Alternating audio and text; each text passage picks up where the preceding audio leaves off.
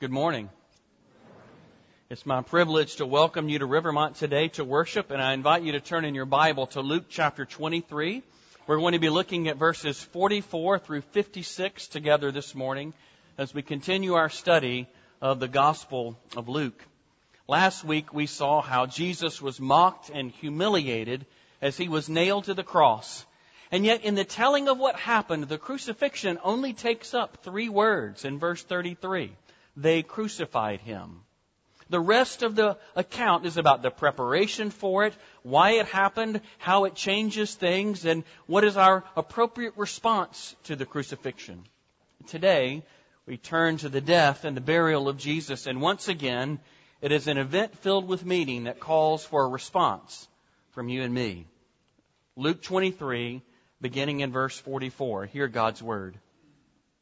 It was now about the 6th hour, and there was darkness over the whole land until the 9th hour, while the sun's light faded, and the curtain of the temple was torn in two. Then Jesus, calling out with a loud voice, said, "Father, into your hands I commit my spirit." And having said this, he breathed his last. Now when the centurion saw what had taken place, he praised God, saying, "Certainly this man was innocent." And all the crowds that had assembled for this spectacle, when they saw what had taken place, returned home, beating their breasts. And all his acquaintances and the women who had followed him from Galilee stood at a distance, watching these things. Now there was a man named Joseph from the Jewish town of Arimathea. He was a member of the council, a good and righteous man, who had not consented to their decision and action. And he was looking for the kingdom of God. This man went to Pilate and asked for the body of Jesus. Then he took it down and wrapped it in a linen shroud and laid him in a tomb cut in stone, where no one had ever yet been laid. It was the day of preparation, and the Sabbath was beginning. The women who had come with him from Galilee followed and saw the tomb and how his body was laid. Then they returned and prepared spices and ointments. And on the Sabbath day they rested according to the commandment. Let's pray together. Father, we ask that by the power of your Spirit you would open our eyes to the wonderful things in this part of your word. We pray that you would open our hearts to see the beauty and the glory that comes to us through the crucifixion and death of our Lord Jesus. We ask that you would ignite our hearts with the gospel of grace today. We ask it in Jesus' strong name. Amen. Well, it's Reformation Sunday, and it's the day that we celebrate the work of the Lord nearly 500 years ago to bring reform and health back into the church. The medieval church had, we could say, begun to lose its way a little bit and needed to be called back to what the Scriptures call us to be. And that is a people of grace alone, a people who rest in what Jesus has done upon the cross and in His resurrection for our salvation, not resting in our own goodness or our own merit. And in part, that call back to truth was done through a German monk named Martin Luther, whom you may know has come to be known through the years as God's volcano. And it was through this eruption of God's volcano of Luther that the Lord's power to save, His power to reconcile, His power to bring together all sorts of sinners was made clear, and it was proclaimed once more. And yet God's Reformation eruption through Luther's ministry was relentlessly focused upon the cross. In some minds, a symbol of weakness. And yet it was the cross that brings us life. And so as we come to Reformation Sunday, we are brought to the story of the cross. It's important not only for Luther in the 1500s, but it's important for you and for me. As we study this death and burial of Jesus, let's think through it, thinking of the theology of the cross. What does the cross do for us as sinners saved by grace? First of all, we see in this text that the cross deals with our darkness. He deals with the darkness on the outside in the world and deals with the darkness in our hearts as well. Look at verse 44. We read that in the 6th hour, that's about noon, darkness descended upon Jerusalem. And it lasted until about the 9th hour, 3 in the afternoon. Well, what's the function of this darkness descending upon a city? Well, it's more than simply dramatic effect. The darkness is a physical manifestation of the reality of evil, of the spiritual darkness that was descending upon the people. It was a physical manifestation of what Jesus proclaimed in chapter 22, verse 53, that the reign of darkness had come. It was its hour. You see, the devil thought in that moment that his victory was at hand. He had finally triumphed by putting to death the Son of God, but the devil hadn't triumphed. Because this falling of darkness had been told for hundreds of years in prophetic announcement. In Joel chapter 2, in Zephaniah chapter 1, and in Amos chapter 8 verse 9, it all points to darkness descending upon the people as the sign of the last days. In fact, Amos 8:9 says this, I will make the sun go down at noon and darken the earth in broad daylight. I will make that time like morning for an only son. It was, in fact, the creation morning for God's only Son, the Lord Jesus. It was the day of judgment, as the prophets call it. It was the day when God comes down to destroy and to put away evil. It's called the day of vengeance. And yet, throughout the Old Testament, whenever that day of judgment is described, it is most often accompanied by darkness.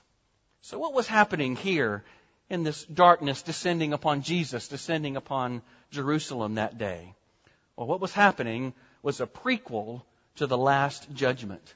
This was the judgment day before the judgment day. And this judgment day was falling upon Jesus. It was through Jesus' work upon the cross that evil is destroyed. It was the day when the power of the devil had been broken and evil's day had finally come. And it was through Jesus and His work upon the cross that judgment came down upon Him that you and I might live.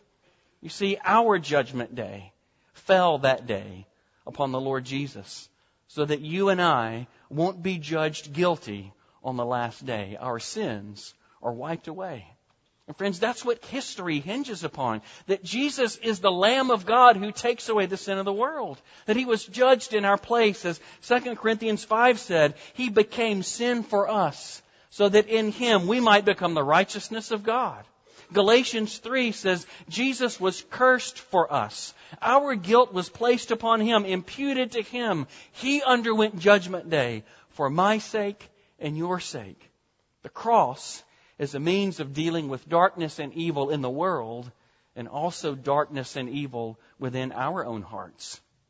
And Luther struggled with this idea throughout his early life. He wondered, how can we be assured of the forgiveness of sin? How can I be assured that my sin, my own darkness is taken away through what Jesus did on the cross? In the medieval scheme of Luther's day, any assurance came through feeling sufficiently contrite for sin. If I can make myself feel bad enough, then surely I can be forgiven. If I can judge myself harshly enough, then maybe I can work my way into this feeling of forgiveness. And in order to gain that forgiveness, I have to perform penance. I have to do good deeds to demonstrate just exactly how badly I feel about all that I've done. And yet, how does that work out for a sensitive soul? Someone who knows himself or knows herself well and knows the motives of our heart. How do you ever know if you feel sufficiently bad? How can we ever know if I'm contrite enough, if I've done enough to demonstrate my sorrow over my sin? Surely there's always more to be done to satisfy a holy and a perfect God. It's not only for Luther, but for you and me. There can be a degree of terror that comes along with wondering, have I done enough? Have I made myself feel badly enough for a holy God? How can I be sure? Then in 1519, a full 2 years after Luther nailed his 95 Theses to the door of the Wittenberg Cathedral, it hit him. Forgiveness isn't determined by how contrite I feel. It isn't a factor of how badly I can make myself feel or how much good I can do to try to undo it. But instead, forgiveness comes by receiving the promise of God that Jesus was judged in my place.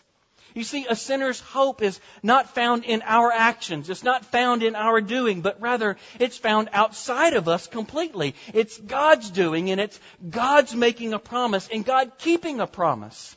that forgiveness comes through Jesus taking our darkness upon himself on the cross.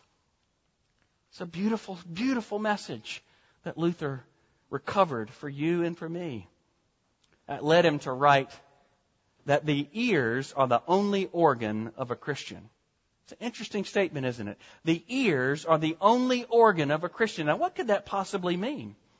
It meant by that we are assured of forgiveness not by doing enough good deeds, not by making ourselves feel badly enough to merit forgiveness, but instead we are assured of forgiveness by hearing and believing the Word of God and the promise of salvation. It is through our ears that we hear the promise and we believe that the Lord Jesus has done enough. His sacrifice was sufficient for you and for me to deal with our sin. It's really not any different for you and for me today. I met with one of our covenant children this week to hear his profession of faith in the Lord Jesus and to welcome him to the Lord's Supper. This little guy's story and his struggle over the past few months have mirrored Luther's and maybe yours and mine. He wondered, how do I know that I'm believing enough? How do I know if I feel badly enough, if I've truly repented? How do I know if I've done enough to make up for all the bad stuff that I've done to my brothers and sisters? How can I know? And then the Lord shone His light of grace into this young man's heart. That forgiveness comes through believing the promise that forgiveness was won upon the cross. That Jesus took our darkness. Jesus took our sin upon Himself. And now we believe it and we are set free. It was that grace of God that shone in his heart that demonstrated that his own evil had been nailed to the cross. And in fact, evil in the world has been nailed to the cross. So that it is put away. The back of the devil has been broken. And righteousness will one day reign in perfection in us and through us. How about you? Do you believe that message? That your darkness has been nailed to the cross, your sin, your shame has been nailed to the cross, that you and I might be free? We trust in the Lord Jesus for Him to take our darkness into the grave, for He was condemned in our place that we might be free. The cross deals with our darkness. Secondly, we see in this text that the cross brings us peace. As Pastor Brett said a moment ago from verse 45, there was a curtain in the temple and it was torn in two. In the temple of that day, there were a series of 13 curtains in the temple complex, but everyone knew that one of them was the most important. It was the curtain that separated the Holy of Holies, the most holy place, out from the rest of the temple complex. It was a thick curtain. It was about an inch thick, woven of wool from Babylon. It was dyed blue and white and red and purple. And there was a scene of a cherubim upon this curtain. It was big. It was 30 feet high and 30 feet wide. And it was so thick that it separated even sight. No one could see into the Holy of Holies. This curtain was so thick. It was a veil that said to sinful people, you can come this far, but no closer. It was for the protection of sinners like us and the protection of God's own burning perfection, His own holiness. And the only person ever to go behind that curtain was the high priest once per year on the Day of Atonement. And as he went behind that curtain, he had to have the blood of a sacrifice before he approached the presence of a holy God. Sacrifice was necessary to deal with our sin. And yet now, as the curtain has been torn, ripped from top to bottom, as Matthew and Mark tell us, that curtain that kept people away from God's holy presence, it's torn in two. And it's a miraculous act that only God could do as He tore it from top to bottom. For any skeptics here this morning who wonder, is that just a Bible guy inventing facts after the facts and then writing it into the story? Well, the Talmud, the record of the Jewish rabbis of the day, referenced strange events happening in the temple at the time of the crucifixion. It happened. The temple was torn, the curtain in the temple was torn in two from top to bottom. But imagine what these priests must have been thinking. It was 3 p.m. It was the time for them to prepare the evening sacrifices, and it was the Passover sacrifice nonetheless. And now as they come to the temple complex and have done their work, the curtain was ripping from top to bottom. They were able to look into the most holy place, the place where God's pure presence dwelled. I wonder what they expected. They knew that if anyone other than the high priest saw what their eyes could now see, they would be immediately judged. They would be immediately die in His presence. I think if I were there, maybe I might have expected that scene from the Raiders of the Lost Ark, where the light comes out of the ark and everybody gets zapped, But it didn't happen. It didn't happen that way. Why? What did it all mean? Why was the curtain ripped at exactly the time of the crucifixion? Well, the curtain was torn in the temple at that point because it's a picture. It's a picture that God is satisfied. The last sacrifice ever to be necessary has now been made. The sufficient and perfect blood that's required to remove sins has now been spilled. There are no more lambs, no more goats, no more blood on the mercy seat, because the Son of God, the Lamb of God, has been slain. And that wall that separates a sinful humanity from a holy God, that wall has now been ripped down as we are purified by the blood of the Lord Jesus. The Lamb has been slain to do this, as the words of Hebrews 9:26 say. Once for all at the end of the ages, to put away sin by the sacrifice of Himself. You see, there was no more need to separate God's holy presence from the people, because there was a full and perfect and sufficient sacrifice for our sin that's been made. We have peace with God through the cross. The curtain has come down. The sacrifice has been made, and we are welcomed into His sight. We are welcomed into the presence to draw near to our Creator. The writer of Hebrews put it this way in chapter 10, beginning in verse 19. Therefore, brothers, since we have confidence to enter the holy places by the blood of Jesus, by the new and living way that He opened for us through the curtain, that is, He did it through His flesh. And since we have a great priest over the house of God, let us now draw near with a true heart, in full assurance of faith, with our hearts sprinkled clean from an evil conscience, and our bodies washed with pure water. The way to God is open because we've been washed clean by the blood of the Lamb. We may now approach the very presence of God, have direct access to the throne of God Almighty, because what had been a terrible righteousness now invites sinners like us into His presence. And He did it for me. He did it for you. He went to judgment that you and I might have peace, a lasting peace, to be reconciled to our God. One of the major themes of Luther's prolific writing career was Christus pro me. That is, Christ for me. Luther said it's never enough to know that Christ died. It's not even enough to know why Jesus died. A merely historical faith isn't the same thing as a saving faith. A saving faith lays hold of the death of the Lord Jesus for me. It's personal. He went to the cross in our place. He made peace for us. That curtain was torn for me, that you and I might be welcomed into His presence. The sin and the shame that keeps us away from a holy God has been removed. Jesus was slain for you. Jesus was slain for me, that we might have that peace that we so long for in this life. Where might you be looking for peace? Where might you be looking for the place to deal with your own shame? Where might you be looking for a place where you no longer feel rejected, no longer feel cast out, but welcomed and accepted as you are? Where might that place be? Where are you looking for a place where the shame of the terror of being found out for what's really going on in your heart no longer holds sway over you? Where do you look for that kind of peace? It's only found in the cross. It's found through what Jesus has done for you and for me. Luther said, Jesus was given for me. Jesus was given for us. And we might add that Jesus was given for the world. Think about the diversity of the different types of people who witnessed His death that day and how they responded.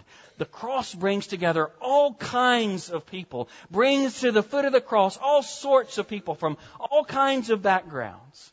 We see first the centurion in verse 47.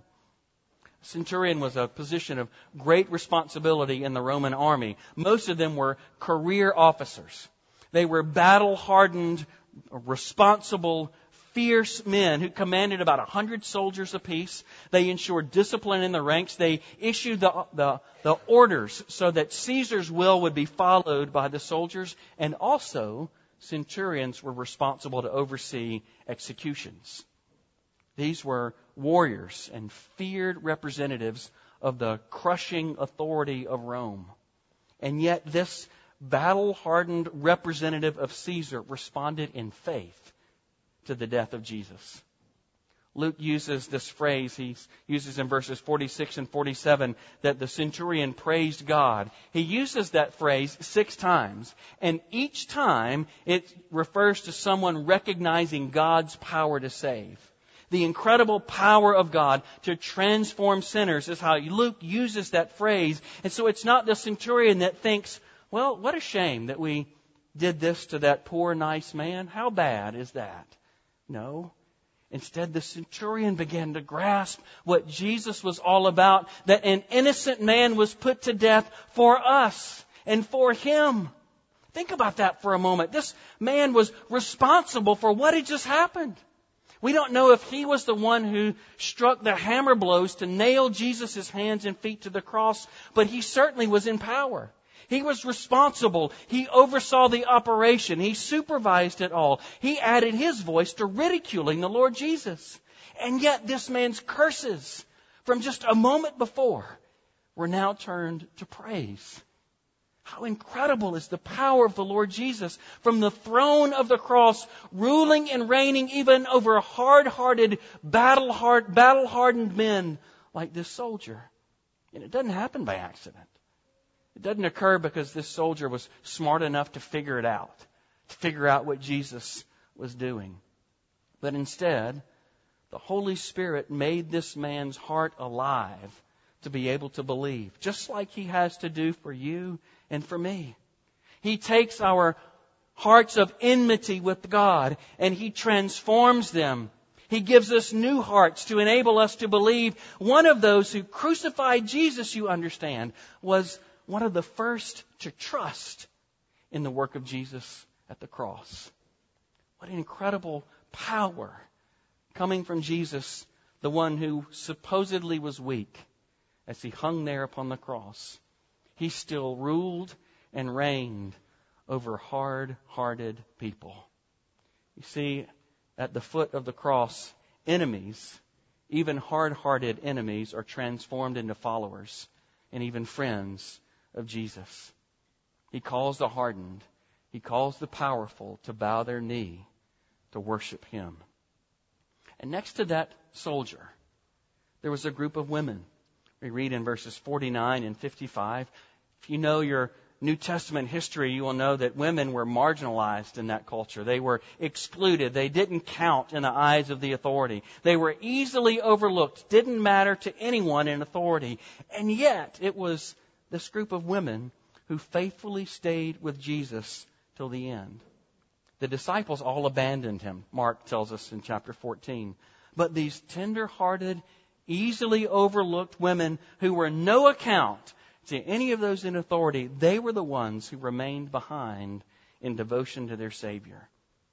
I'm not sure what they thought might happen. They didn't have the resources to offer Jesus a burial, but they simply knew that they loved Him. They simply knew that they were devoted to this Jesus.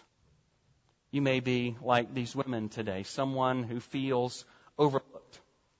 You may be someone who feels like your life doesn't matter to anyone. You are of no consequence to anybody in this world. You're a nobody and easily overlooked. And yet Jesus draws you too. He draws you to stand side by side with the powerful, the hardened, side by side as beloved children of God. It's incredible that this powerful centurion took his place beside these women who were outcast, side by side, all sinners in need of a gracious Savior. The cross is an incredible leveler of humanity. No matter who we are, we all come to the same place at the foot of the cross. And yet, what an interesting ally this centurion and these women found in Joseph, verse 50. Joseph was one of the ruling elite. He was part of the Sanhedrin. He was those who held power in Jerusalem. He was wealthy. He was respectable. And John chapter 19 tells us that Joseph had already become a follower of Jesus. But he was afraid. He kept his following Jesus in secret for fear of the other Jews in authority. He didn't want to lose his place in society. Perhaps like some of us. Perhaps like Joseph, some of us are interested in keeping our faith a secret, keeping it private. We don't want anyone to know that we might be like those evangelical Bible people. We don't want anyone to know that the truth about our hearts is, if you saw on the inside, I am a wicked and desperate sinner in need of a Savior. I'm not the person whom you think looks respectable on the outside.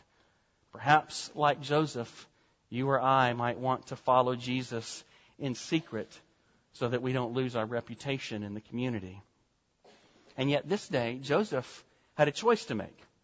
He was a follower of Jesus, and he didn't consent to what the Sanhedrin had decided, verse 51 tells us. But how would he respond now? Now that the deed had been done. If you know your history, you may know that Romans usually left the bodies of crucified ones to rot on the cross. And yet Joseph, in an amazing public identification with Jesus, went to Pilate to ask that his body be taken down. And not only did Joseph ask for the body, verse 53, but he himself took it down, Luke tells us. Joseph himself removed the nails from Jesus' hands and Jesus' feet.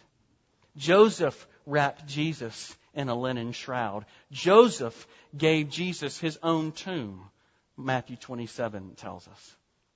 What an incredible cost to Joseph. It very well may have cost him his career as a leader among the Jews, that he's now publicly identified with this criminal, with this madman Messiah, the Lord Jesus. It cost him his money, for he had to pay for this expensive linen shroud. It cost him his personal tomb. It also cost him his reputation to stand with Jesus in the shadow of the cross. I wonder whether we, as Joseph, are willing to stand with Jesus. It might be a lot simpler for us to keep our faith private, to keep our convictions to ourselves, to hope that no one ever sees the reality of my heart, that I'm not the respectable person that you see on the outside. And yet the Lord Jesus calls each of us to take our stand under the cross, proclaiming that we are saved only by His grace alone, by His power alone, not by our power, not by our wealth, not by our reputation. None of that is sufficient to save you and me. It's only the blood of Jesus to save sinners like us. Responding to Jesus is incredibly leveling, isn't it? We have this hardened, powerful soldier, the centurion, standing right next to the outcast, right next to these easily overlooked women, standing next to a reputation-conscious, wealthy leader. Where else could we all be drawn together on equal footing like that?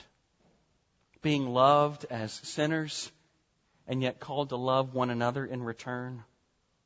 I wonder where that kind of thing is happening in Lynchburg, where all sorts of people, the powerful, the wealthy, the outcasts, stand and sit side by side at the foot of the cross. I wonder where that happens.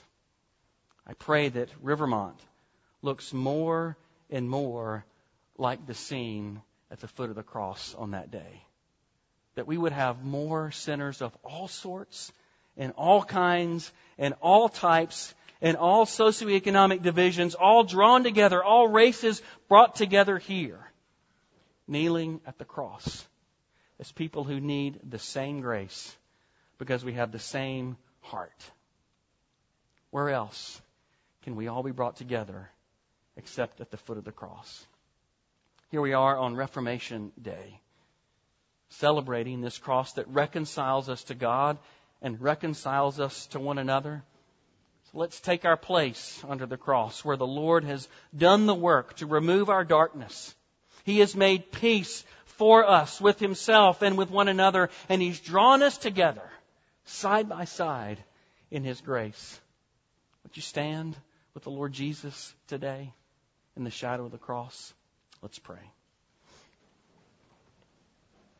Father, we ask that on this Reformation Sunday, when we celebrate and we remember the gospel of grace, that it isn't our merit, it's not our doing, it's not our deeds, it's not our feelings of feeling bad enough about our sin. It's not what we offer to you that brings us the gift of grace, but instead it is your promise that's given to us that gives us assurance of eternal life with you.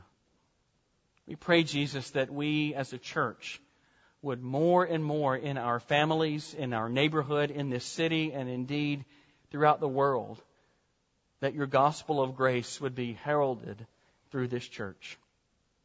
We pray more and more that this place would look like those who surrounded the cross on that Passover day. We pray that you would bring sinners of all sorts and all stripes coming together, kneeling, worshiping, being grateful for what you have done for us. We pray all this through the strong name of Jesus. Amen.